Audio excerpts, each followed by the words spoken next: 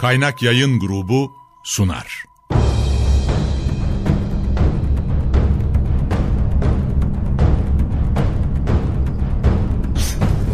Günaha bulanmış hayatlar, kaybolmuş benlikler, çorak gönüller, onunla yeniden hayat buldu.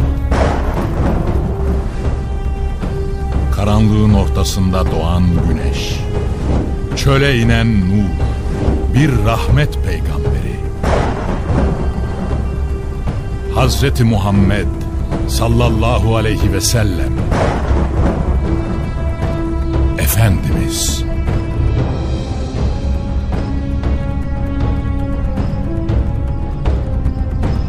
Eser Reşit Haylamaz. Yöneten Yaşar Özdemir. Kurgu Soner Can. Müzikler Brian Keane ve Ömer Faruk Tekbilek. Gönül tahtımızın eşsiz sultanı Efendimiz.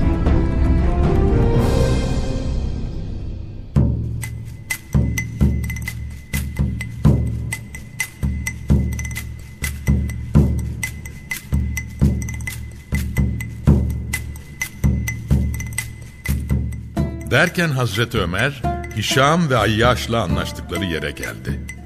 Orada kendisini bekleyen sadece Ayyaş İbni Ebi Rebiya'ydı. Ayrıca Hazreti Ömer'in gelişini bekleyen yaklaşık 20 kadar insan vardı. Bunlar yalnız hicret etmektense Hazreti Ömer gibi birisine arkadaş olmayı yeğlemiş, zayıf ve güçsüz insanlardı. Anlaştıkları gibi bir müddet beklediler Hişam İbnül As'ı. Ancak boşunaydı. Çünkü Mekkeliler onun da hicret edeceğini anlamış ve yolunu keserek hapsetmişlerdi. Ayyaş İbni Ebi Rebiya ilk Müslüman olan sahabelerdendi. Henüz İbni Erkam'ın evine yerleşmeden önce Müslüman olmuş, baskı ve zulümler artınca da Habeşistan'a hicret etmişti. Mekkelilerin Müslüman olduğu haberi üzerine yeniden geri gelenler arasında o da vardı. Ancak bu geliş zulüm ve baskıların bittiği anlamına gelmiyordu. Şimdi ise Ayyaş da harekete geçmiş, artık yeni bir hicret için yola düşmüştü. Yol arkadaşı Hazreti Ömer'le anlaştıkları yerde buluştuktan sonra uzun ve yorucu ama sonucu itibariyle sükûn ve itminan vaat eden bir yolculuğa çıkmışlardı. Gerçi diğer arkadaşları Hişam'ın gelemeyişine üzülmüşlerdi. Ama bunun için yapabilecekleri pek bir şey yoktu. Günlerce süren bir yolculuktan sonra nihayet Kuba'ya kadar gelmiş ve burada dinlenmek için mola vermişlerdi. Bu sırada arkalarından gelen 2 atlı dikkatlerini çekmiş ve onların da muhacir olabileceklerini düşünerek beklemeye başlamışlardı. Ne güzel, 2 Müslüman daha mihnetten kurtulmuş ve kendilerini Medine'nin medeni atmosferine atmak için yolun sonuna yaklaşmışlardı. Ancak çok geçmeden bu beklentilerinde yanıldıklarını gördüler.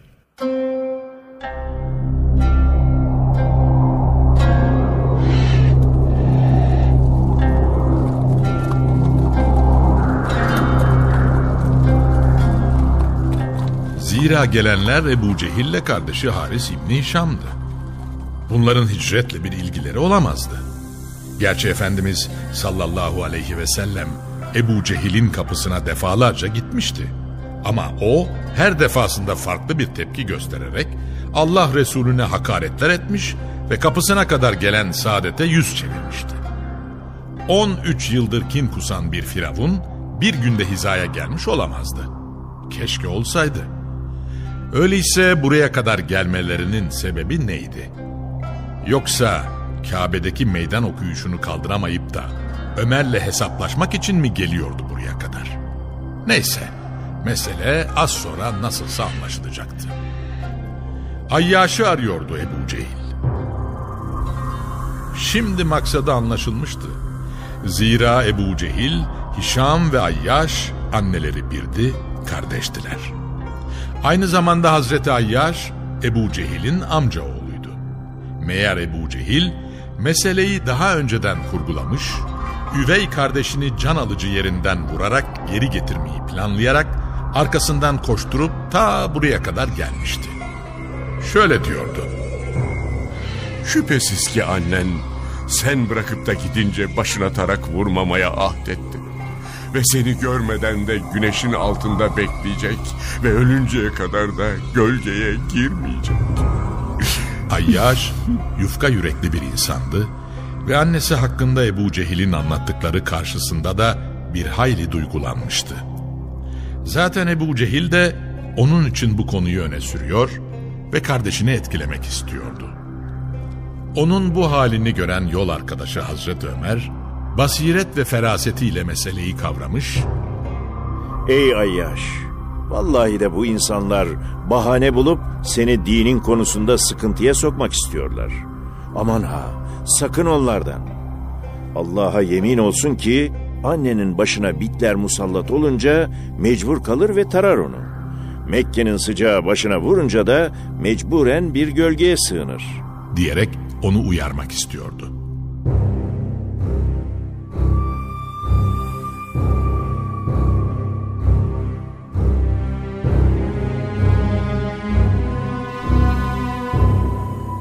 Çünkü biliyordu ki Ebu Cehil'in ipiyle kuyuya inilmezdi. Mutlaka kurduğu bir tuzak, planladığı bir dümen olmalıydı.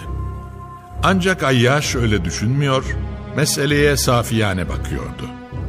Ona göre ne yapıp edip annesinin yanına gitmeli ve yemini konusunda onu içinde bulunduğu zor durumdan kurtarmalıydı. Zaten Mekke'de bitiremediği işler de vardı ve bu arada onları da yoluna koyar, arkadan yine hicretle Medine'nin yolunu tutardı. Arkadaşının tercihini geri dönmekten yana kullandığını gören Hazreti Ömer bir adım daha atacak ve şu teklifte bulunacaktı: "Mekke'de bıraktığın mal ve mülkü düşünüyorsan hiç dert etme. Sen de bilirsin ki ben mal yönüyle Kureyş'in en önde bulunanlarından biriyim. Malımın yarısı senin olsun. Yeter ki onlarla birlikte gitme." Belli ki Ayyaş kararını vermişti. Artık ısrarın bir faydası olmayacaktı. Sanki başına gelecekleri görmüş gibiydi Hazreti Ömer. Belki de muhatabını iyi tanıyordu. Zira Ebu Cehil gibi bir firavun sadece annesinin nezrini haber vermek için günlerce yol almaz ve başkası adına ter dökmezdi. Onun için Ayyaş'a yardım etmesi gerektiğini düşünüyordu. Bir hamle daha yaptı. Zaten gidecekti. Öyleyse yolda başına bir şey geldiğinde elini güçlendirecek bir formül üretmeliydi. Bunun için de şu teklifte bulundu: "Madem öyle, o zaman şu benim devemi al ve onunla git. Çünkü o soylu ve hızlı bir devedir. Şayet yolda bunlardan bir kötülük sezersen onun üzerine atlar ve hızlı bir şekilde kurtulmuş olursun." "Peki," dedi Ayyaş ve Hazreti Ömer'in devesi üzerine binerek geri dönmeye başladı. Bir müddet yol aldıktan sonra Ebu Cehil Hazreti Ayyaş'a şöyle seslendi: "Ey annemin oğlu! Vallahi de benim şu devem çok yoruldu. Artık zor yürüyor. Bir müddet arkana binmeme ne dersin?" Çok masum bir talebe benziyordu ve Ayyaş da safiyane "Olur, gel ve bin," dedi. Bunun üzerine develer durduruldu ve Ebu Cehil de Hazreti Ayyaş'ın devesinin arkasına, Hazreti Ayyaş'ın yedeğine binmişti. Bir müddet böylece yol almışlardı. İşte işin tam burasında arkadaki Ebu Cehil ani bir hamle yapacak ve Hazreti Ayyaş'ı arkadan bağlayıverecekti. "Bırakın."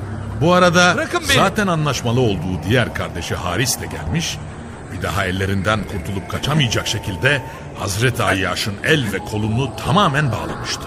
"Bırakın diyorum size."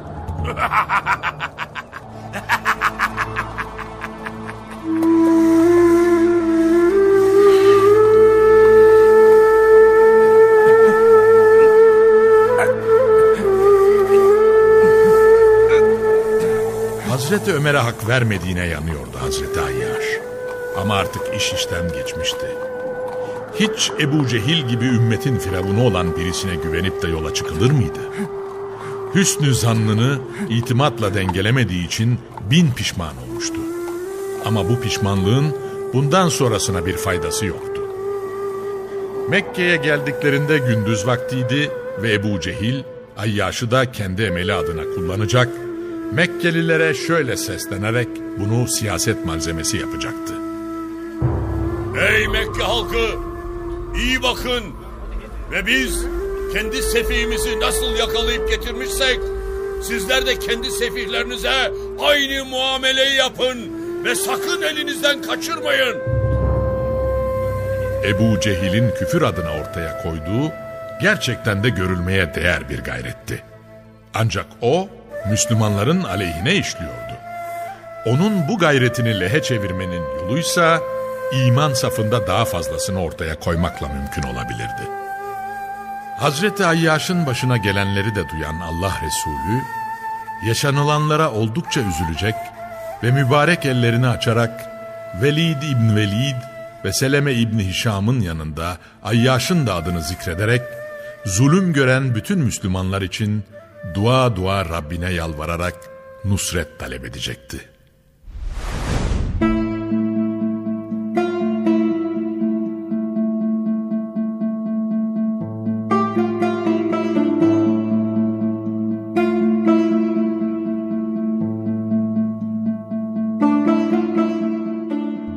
Bütün baskı ve engellemelere rağmen hicret devam ediyordu. Nihayet Ebu Seleme ile başlayan hicret sürecinin üzerinden 3 ay geçmişti ki, geride köle ve işkence altında esir bırakılanların dışında hicret etmeyen sadece Allah Resulü, Hazreti Ebu Bekir ve Hazreti Ali kalmıştı. Zaten Hazreti Ebu Bekir'le Hazreti Ali'nin hicret arzularını tehir eden de Efendimiz'den başkası değildi. Demek ki şimdi sıra onlardaydı. Bunlar da gider ve Medine'ye yerleşirlerse, zaten savaş konusunda tecrübeli olan Evs ve Hazreçlilerle başları dertten kurtulmaz, Şam ve Yemen istikametinde yaz ve kış aylarında yapa geldikleri ticari hayatları tehlikeye girer ve bir daha da asla huzur bulamazlardı. Halbuki henüz her şey bitmiş değildi ve işi daha baştan çözme imkanları vardı. Bunun için acil bir önlem alınmalı ve meseleye son nokta konulmalıydı. Takvimler Sefer ayının 26'sı pazartesi gününü gösteriyordu. Nihayet bir kuşluk vakti bir araya gelecek ve bir durum değerlendirmesi yaparak bu konudaki nihai stratejilerini tespit edeceklerdi.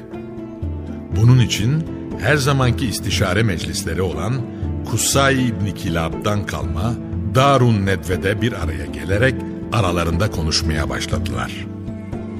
Bu önemli kararı almak için bir araya gelenler Ebu Cehil, Cübeyr İbni Mut'im, Tuayme İbni Adi, Haris İbni Amir, Utbe ve Şeybe İbni Rebiya kardeşler, Ebu Süfyan, Nadr İbni Haris, Ebul Bahteri, Zem'a İbni Esved, Hakim İbni Hizam, Nübeyh ve Münebbih İbnil Haccac kardeşlerle Ümeyye İbni Halef'ten oluşuyordu.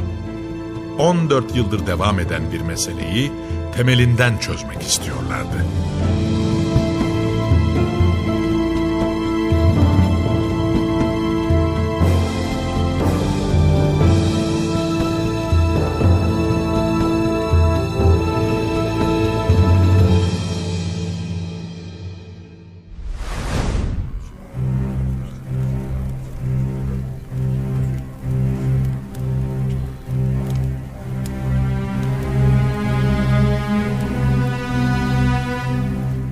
O kadar gizli yürütüyorlardı ki yaşı 40'ı geçmeyen toy kimseleri içeri almıyor, içeride konuşulanların da dışarıya sızmaması için azami gayret gösteriyorlardı. Bu arada hiç tanımadıkları, kıyafeti kaba ve Necitli olduğunu söyleyen sarıklı bir ihtiyar da çıka gelmiş, heyetlerine katılmak için kapıda bekliyordu. Telaşla "Bu ihtiyar da kim?" diye sordular. Kimsin sen? Necit'ten bir ihtiyar. Sizin dayı oğullarınızdanım. Burada çok önemli bir iş için bir araya geldiğinizi duydum. Ve belki benim de size bir faydam dokunur diye geldim. İstemiyorsanız çıkar giderim. diyordu. Dayıoğlu demek bizden demektir. Necit'ten gelip de aramızda casusluk yapacak değil ya. Nasılsa Mekkeli değil. Buyur. Dediler ve onu da içeri buyur ettiler. Nihayet meşveret başlamıştı. Toplantıyı Ebu Cehil yönetiyordu. Söze şöyle başladı. Şu adamınızın halini biliyorsunuz.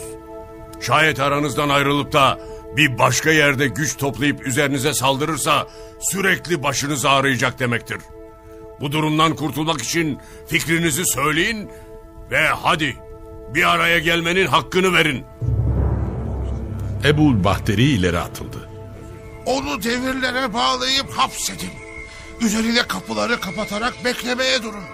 Nasıl olsa bir gün kendisinden önceki şairlerin başına geldiği gibi o da ihtiyarlayacak ve ölüp gidecek, diyordu. Necitli ihtiyar devreye girdi. Vallahi de ben aynı görüşte değilim. Çünkü bu asla çözüm olamaz. Dediğiniz gibi onu hapsetmiş olsanız da bu iş üzerine kapattığınız kapı ve etrafını çevirdiğiniz duvarları aşarak arkadaşlarına ulaşır. Sonra da üzerinize saldırır ve onu sizin elinizden alıp götürür.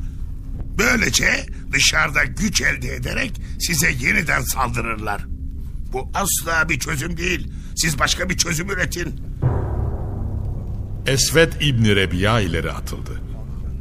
Onu aramızdan söküp atalım ve yurdumuzdan çıkarıp sürgün edelim. Nereye giderse gitsin. Böylelikle ondan kurtulmuş oluruz. Bizden ayrıldıktan sonra da vallahi onun nereye gidip yerleştiği bizi hiç ilgilendirmez, diyordu. Bu fikir de ihtiyarı memnun etmemişti. İleri atıldı ve vallahi bu da çözüm değil. Sözündeki güzellik, mantığındaki insicam ve siretindeki letafeti görmüyor musunuz?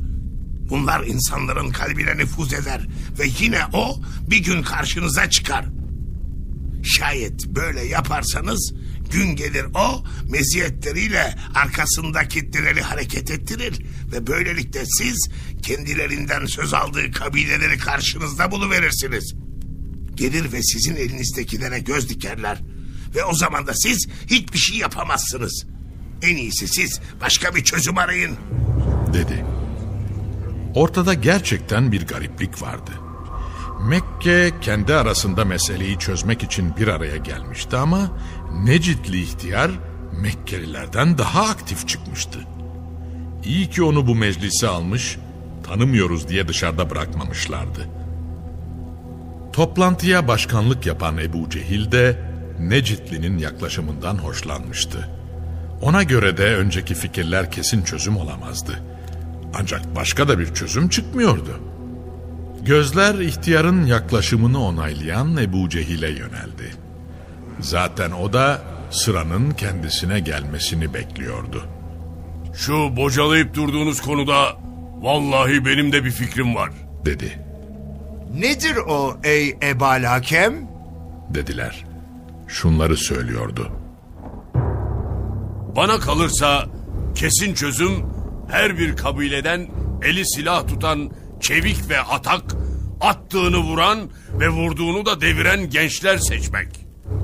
Hep birlikte üzerine keskin kılıçlarıyla saldırsınlar ve tek bir vuruşla onun işini bitirip öldürsünler ve siz de ondan kurtulup rahat edin. Onu bu şekilde öldürünce de malum kanı kabileler arasında dağılır ve böylelikle Abdümenaf oğulları bu kadar kavmi karşısına alıp da onlarla savaşmaya cesaret edemez. Önlerinde sadece diyet alternatifi kalır ki onu da biz öder ve bu işi bir diyet ödemekle bitirmiş oluruz. Necitli ihtiyar yine devreye girdi. Ancak bu sefer aynı zamanda konuşurken işte şimdi oldu manasında kafa sallıyordu. Ve son cümlesi İşte söz bu arkadaşın söylediği sözdür.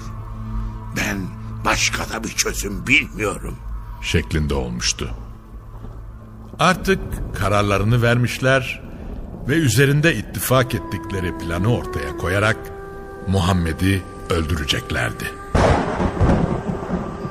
Yine toplanırken ortaya koydukları hassasiyeti tatbik ederek Darun Nedve'den ayrılıp evlerinin yolunu tuttular.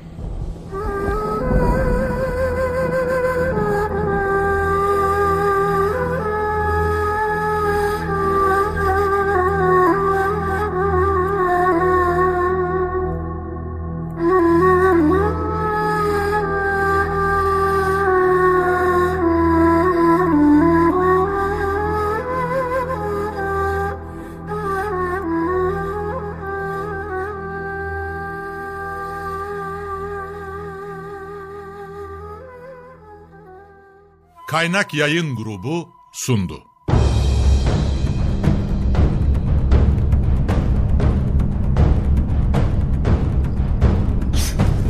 Günaha bulanmış hayatlar, kaybolmuş benlikler, çorak gönüller, onunla yeniden hayat buldu. Karanlığın ortasında doğan güneş, çöle inen nur, bir rahmet peygamberi.